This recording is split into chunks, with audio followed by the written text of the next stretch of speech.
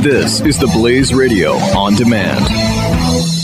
If you or a loved one is struggling with drug or alcohol addiction and are serious about getting help, call us now at 855-820-2797. You can get clean and sober in as little as 7 days. Your insurance company may cover 100% of all costs with little to no out-of-pocket expenses. Our trained addiction specialists are available 24/7 and all calls are free and confidential. Just call us at 855-820-2797. How much longer are you going to suffer with addiction? Let us find you the best treatment center that fits your unique needs. Call us now at 855-820-2797.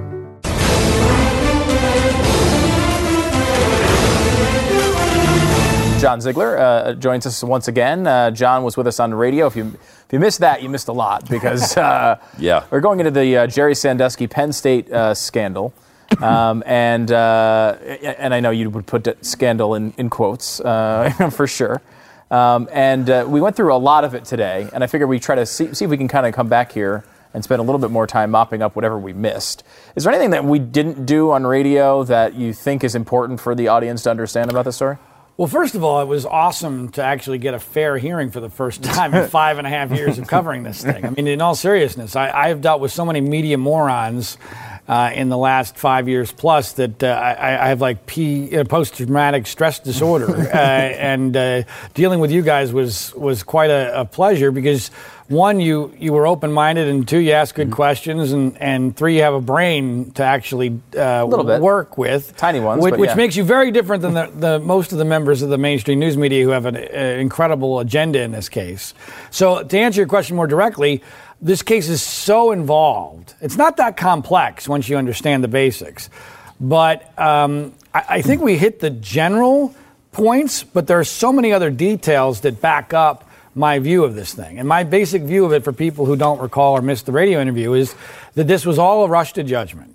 That the firing of Joe Paterno back in November 2011 was a nuclear explosion which flipped this entire case on its head. That all the incentives become perverse and misunderstood, especially by those morons in the media. And it creates a domino effect of injustice, which is still happening to this day, and which may impact a trial that's scheduled for next week. There's a trial scheduled for next week involving the former president of Penn State, Graham Spanier, a guy I personally know very well, and I'm positive is innocent. And what's he accused of? He's accused of conspiracy, as well as child endangerment. Good And golly. There's no evidence. So, in other words, he knew, and he just didn't do anything about it, covered it up, whatever. That's, that in real people's words, yeah. But just taking the child endangerment charge, for instance, they won't even tell him which child he allegedly endangered. And the reason why they won't tell him that is because they can't pick one. Because if they pick one, it'll be destroyed. Because there is no child that they endangered. That's illegal, right? I mean, aren't you supposed to know who your accuser is? Well, yes, and his lawyers have tried to make that case numerous times. But the problem is, and this is what makes this case different than any other situation I've ever seen. Because of 5.5 years of really bad and biased media coverage, you have a jury pool that's so polluted. I mean, it's unbelievably polluted. And the prosecution knows this. Well, I will say this. Until we talked to you, what was it, a couple months ago, I firmly believed Jerry Sandusky was guilty. Sure. There was no doubt in my mind that he was justly convicted of this crime and should be in jail. The only point I was a little bit iffy on, and I thought is where you were coming from, was that Joe Paterno had nothing to do with it. Well, then that's how I started this. Yeah. And I was right there with you. Jerry Sandusky must be guilty. There's no way everybody could be so wrong about this. But no one checked that math because everyone had the same feeling we did. Mm-hmm. And who wants to wade into this murky, icky, horrible story? Nobody. Nobody does. Except you. Well, trust me, I didn't want to do that, Pat. I did it by necessity. In fact, I think one of the most important... Most people would have ignored it, though, John. I think it's amazing and a real tribute to your character that you went ahead with this. Yeah, thank you. That'll get me nothing, but I appreciate it. But you try to spend that at the grocery store and see what happens. Good luck with that. But in all seriousness, I think the most important element of my credibility on this, other than the fact that I have no connection to Penn State and I've lost money on this case purposely, but to me the most important thing is I'm the only person in this whole case that has come to a conclusion both against my self-interest and which I was trying to disprove. And I will say, when we were talking about the interview the first time around, and Stu was telling me how passionate you were about this. I said, "Did he go to Penn State?"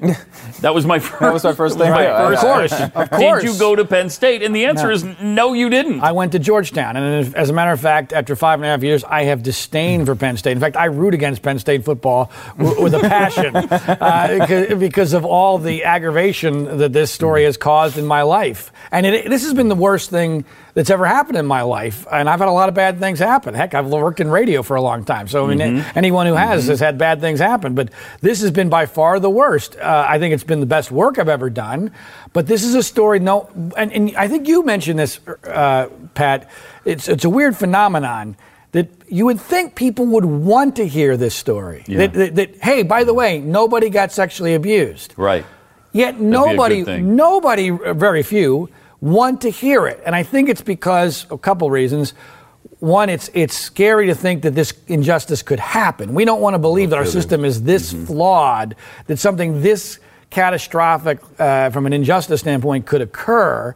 But also it requires, and this is the heart of why I'm fighting a losing battle, it requires you to at least say that these accusers who have been canonized for all intents and purposes by the media are not telling the truth. And part of my case has been misunderstood. People think that somehow I'm against child sex abuse victims or against children. I have a 4-year-old daughter myself. I have a wife at home that's very pregnant with another daughter coming soon. Congratulations. Well, thank you. I appreciate that. We'll see. I'm going to have 3 women in my life, which is more than I can handle. But the point here is that couldn't be further from the case. And I'm not even alleging, this is really important for the nature of my theory of what happened here, which I'm very confident in.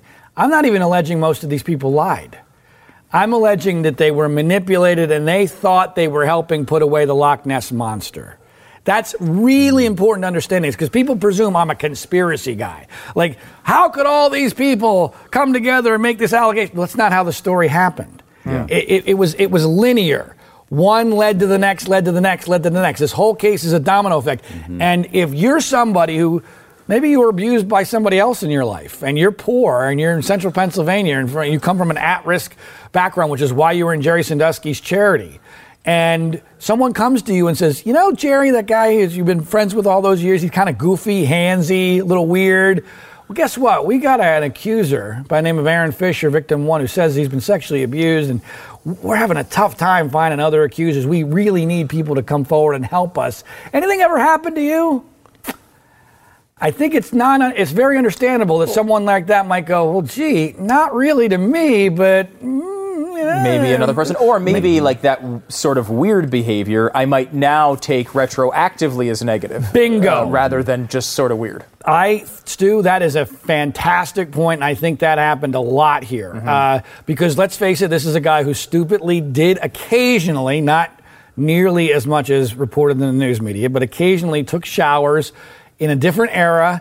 He's from a different generation with boys who were in their early teenage years that people understandably look at and go, what was that all about? Right. But some of that's just sports, locker room stuff. I think that this is one of those situations where if you've lived in that culture, you tend to get it. If you haven't, you look at it and go, wait a minute, what's that all about? The only time in my life I've ever showered with another male is during high school, or during sports, after gym class, or after a football game, or after football practice, or baseball, or whatever it was. And that happens in that culture. That happens in that arena. When I don't understand it, and that's why I support a one-man, one-bathroom constitutional amendment, because it makes no sense to me at all. It's icky. I don't like it, but it is the culture for whatever reason. That's what happened. And it's important to point out, there's so many perfect storms in this situation. But one of the most important perfect storms is the timing of this story in relation to the Catholic Church scandal, which was a big deal in Pennsylvania. These shower episodes occur in 1998 and 2001. That's before the Catholic Church scandal was publicly known. So in other words, it's not as if after the Catholic Church scandal, Jerry thinks it's a great idea to be taking showers with young boys. But it doesn't come out publicly till after. Sure. And then therefore people see it through the prism of, wait a minute, we've gone through this before. Yeah. Penn State's just like the Catholic Church. Joe Paterno is the Pope. The administrators are the Cardinals. Jerry's the pedophile priest. The Penn State football fans are the Catholic parishioners looking the other way because they don't want to accept that their God is false in some sort of way. And all that fits in a narrative that the media, of course, loves, and which a normal human being might go, okay, that makes some sense, except when you break it down. Okay. And when you break it down, it doesn't hold any water. Okay, at all. let me let's do a couple. Hit me with specifics. your best shots. Yeah, no, seriously. I'm interested because you had mentioned. Let's go to this tweet. You had mentioned previously that there'd be no motivation because Jerry Sandusky had been out of the program for a long time, which is true. We had one tweet. Do we have it here? Now that I'm calling for it, it better be there because I can't. There it is. Who is this Sandusky Joe Paterno defender on Glenn Beck? Sandusky had an office on campus until his arrest. I do remember that being a conversation. Yeah. True? Was he actually there? Technically, I think he had an office which he never used. He was an emeritus. He had been there for a very long time. Right. There's so many things that are misunderstood about how and why he left Penn State. You referenced earlier, in retrospect, everything looks different. In retrospect, people look at his departure from Penn State and they go, boy, that seems awfully suspicious. He retires at a fairly young age to go run an at-risk charity for not for boys, by the way. There were girls as well. That's another one of the misnomers. But for children. For children. And but here's what people miss.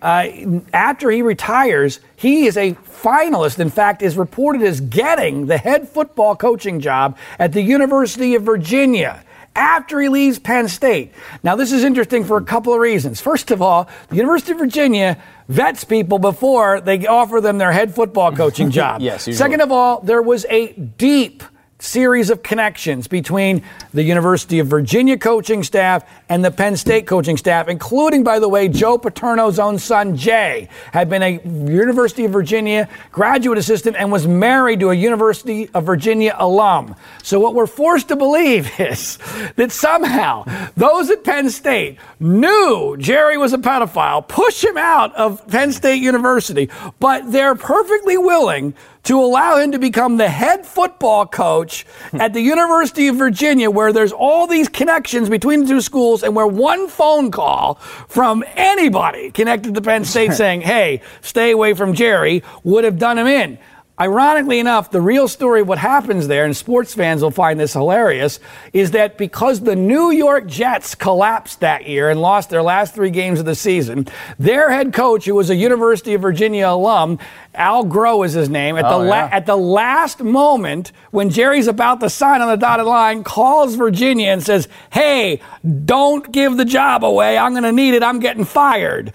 And if that doesn't happen, if the New York Jets don't lose their last 3 games of the 2000 season and miss the playoffs by half a game, none of this story occurs because Jerry Sandusky is the head football coach at the University of Virginia. It's amazing. It's an amazing. Another reason to hate the Jets. Yeah, I was going to say, usually it's only positive things that come from the Jets losing. Here. So let's go through some of the victims here real quick. Sure, let's go through it, and you tell me where these stories are wrong. Okay. Victim 1 comes forward age 15. I'm going to give a little rundown of each one, and then you give me. Makes allegations, years of abuse. He told police when he was 12 or 13 in the Second Mile program, he met Sandusky and began staying at his home. Contact started with exercises and escalated around June of 2007 to stomach blowing, kissing, and sex acts.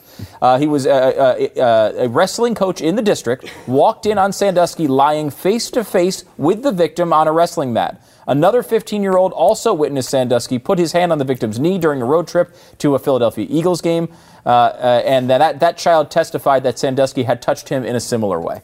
I mean, that seems like a pretty good case. Yeah, well, except when you find out what the details are. First of all, by the way, that wrestling coach, his original testimony was actually very beneficial to Jerry. At trial, all of a sudden, after being pressured, it becomes, again, to use your word, retrospect, because now all of a sudden Jerry's a pedophile. And when you see him on the ground next to a kid, you go, oh my gosh, that was something really horrendous. The original version of that story was very different, but more importantly to Aaron Fisher. Aaron Fisher doesn't tell any story about a sex act for quite a while after he came forward. He doesn't say it when he talks to the school, which is the first place he goes to, not the police, by the way. He doesn't tell it to the caseworker.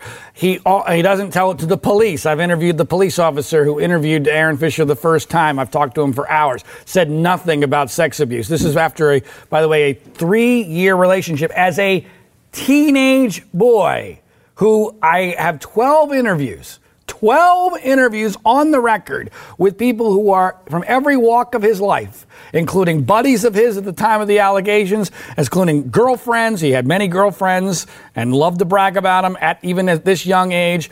His own aunts, his next door neighbor, the women who sponsored the rally for his book. All 12 of these people are not just suspicious of his story. They are positive he's not telling the truth. 12. I've yet to find anyone, and I am well known in Lock Haven, Pennsylvania, his hometown, and would be thrilled to speak to anybody who actually believes him. I can't find anyone. His story is preposterous on its face because what ends up happening is the first time he ever says anything about sex is when his therapist, a guy by the name of Mike Gillum, who, by the way, has lost his license in the state of Pennsylvania, who's a quack, who helped co-write Aaron Fisher's book, finally, months after this original allegation of Jerry makes me feel uncomfortable, says to Aaron, did Jerry force you to have oral sex? And Aaron eventually says, yes. One word, yes. At that point, everyone becomes invested, including Mike Gillum, the therapist, in a separate reality. Aaron Fisher is required to testify before he can get it right 3 times to a grand jury. The first 2 times, he collapses in tears and can't answer questions. The third time, he finally reads his testimony with his therapist sitting right there with him. I would submit that his therapist actually wrote the testimony for him. The therapist is such a nut job that in his book, and I urge anyone, if you care about this case, you want to know what a joke the whole Aaron Fisher story is, read Aaron Fisher's book. I actually held a press conference outside of the courthouse at one of Jerry Sandusky's appeal hearings, and I gave copies of the book away to the media, begging people, read the book.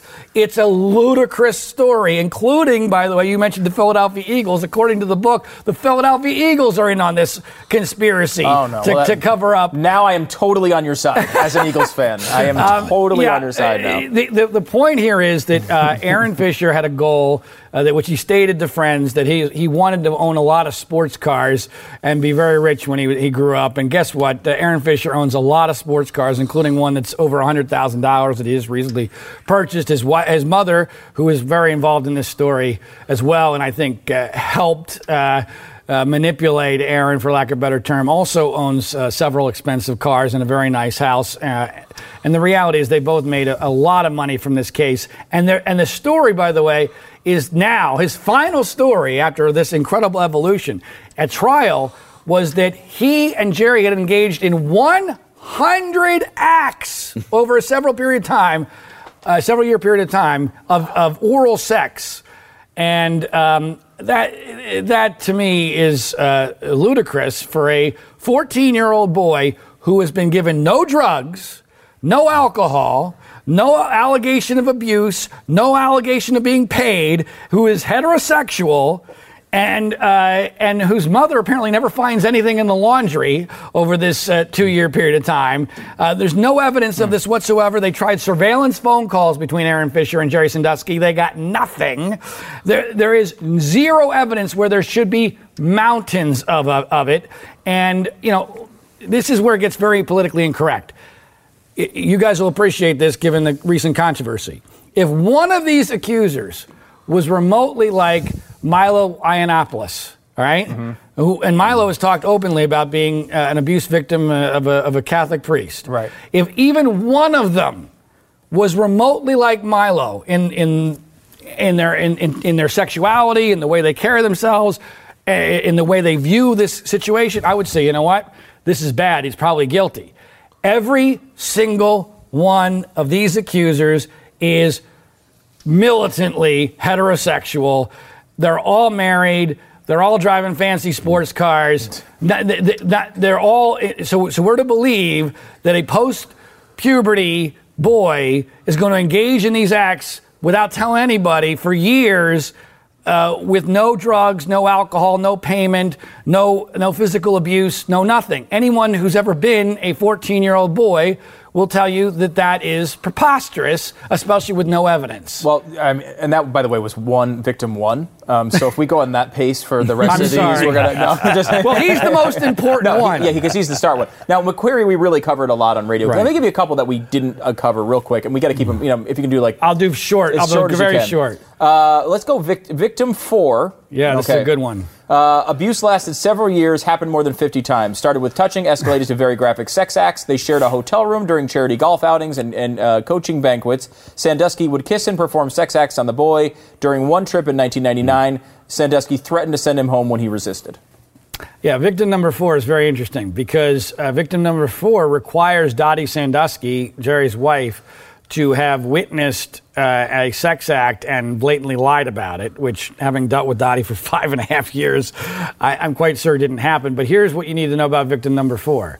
Not only did he not state any sort of a sex act in his original interview, here's how he came to say that there was a sex act. He had an interview with investigators after this story becomes public locally in the newspaper with a grand jury leak because they need more accusers. They can't find accusers, so they basically put a Craigslist ad in the local newspaper looking for accusers through Sarah Ganim, who's now at CNN. She won the Pulitzer Prize in this case and didn't deserve it because she's actually a big part of why this whole thing went south and why an injustice was done. But to victim number 4, so he does this interview with an attorney, which is weird because why do you need an attorney when you're not even at that point a victim yet? You're just someone who's being questioned. He's still not being accused of anything, but he has an attorney. He's not telling the investigators anything about a sex act. The attorney says to the investigators, hey, can we go off the record here for a second and turn off the recorder?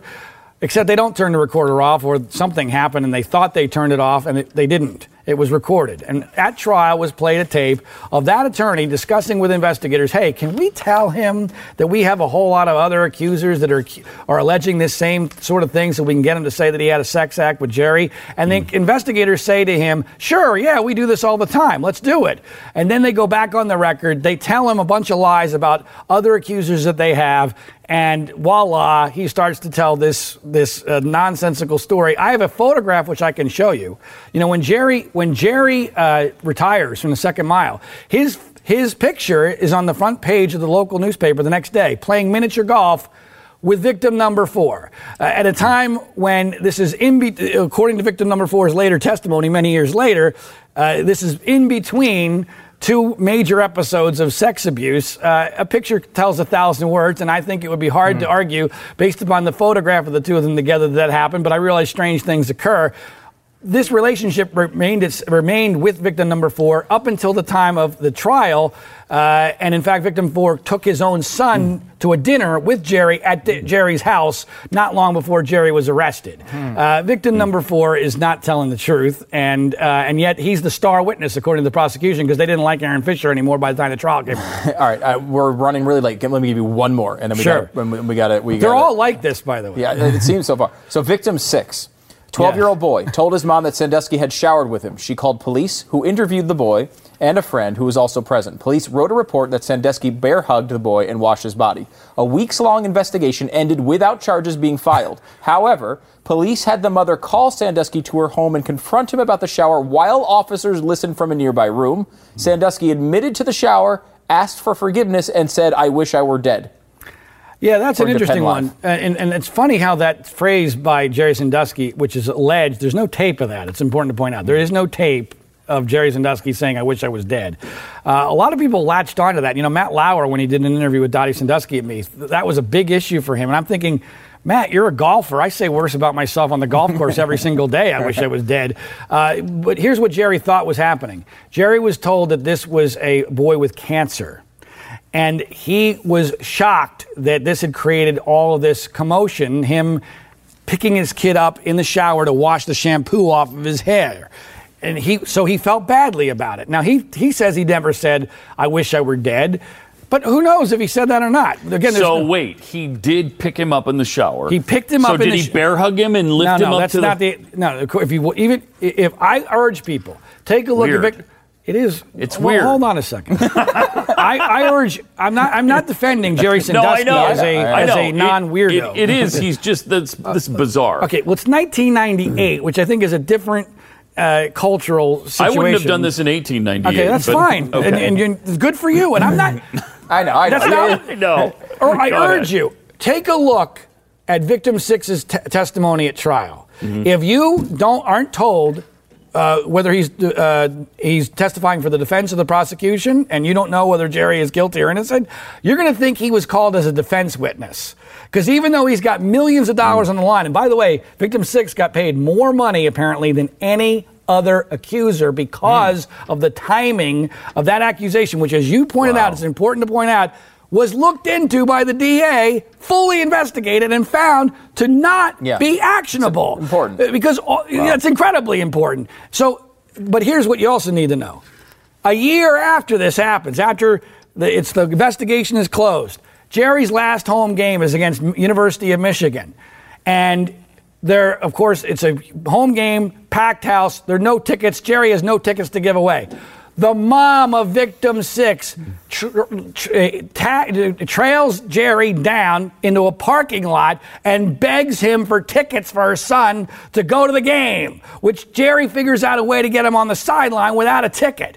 They maintain a relationship from 1998 all the way to the trial, including text messages of Happy Father's Day and Happy Thanksgiving, love you, from victim number 6. This is many, many years later. So look at his testimony. There's not even a remote sexual allegation. And the reality is that Victim 6 is at the heart of how this got transferred into a money grab, because three of the 6 accusers at the time of the arrest are friends of victim number 6, which I believe were recruited by his mom and his bikini model sister. Victim number 6 has a bikini model sister who, it's known, made contact with a couple of these guys who ended up becoming accusers in this case and making millions of dollars. Wow. Well, I mean, obviously we could do this all day, but John, you've done enough today. I know, actually, I think I'm going to do a Facebook Live a little bit later on with Jeffy, so watch for that as well. We can go into this even more. It's pretty amazing. It sure is. I'm looking forward to it. It sparked a memory, too, of showering with Jerry Sandusky back in the day. Oh, my God. Really? Yeah. It sparked a memory of me, too. I'm Elvis, horrified. I'm going to tell you something. My oldest son he rubbed my back and stuff while we were in the show. Pat, how much did they make off this? Like $3-4 million each? That was about the average, yes. Yeah. About that same time, Pat, my oldest son was recruited by the Penn State Nittany Lions. All right. And Sandusky met him at the gate. You know what? The worst part of this, though, is the man is in prison probably for the rest of his life. Yes, right? He's going to die in prison, and the former president of Penn State, Graham Spanier, is on trial for his freedom next week. Yeah. And it's bad enough that Penn State has paid $93 million of taxpayer funds for this. Yeah. And the guy in jail. Incredible. John Ziegler, thanks. PremiumPaterno.com is the website. 2017 is going to be a volatile economic year. We may see politicians throughout the world attempting to control central bank policies. Several renowned financial analysts have warned that political interference in central bank policies may mean our economic misses of inflation and growth targets. Gold is an international currency that can't be issued or controlled by governments. If you don't have the only hard currency that has outlasted every politician and every failed idea of governments for centuries, you need to speak to Goldline right now and learn how easy it is to add gold to your portfolio or IRA. Now is the time to diversify your financial portfolio by adding gold. Call 1-800-913-GOLD. Buying real gold is easy and fast at Goldline. And you're going to be happy that you finally made the call. 1-800-913-4653. Goldline also offers price protection against short-term market fluctuations on qualifying purchases. So buy with confidence. Read Goldline's important risk information and find out if buying gold is right for you. Call Goldline 1-800-913-4653.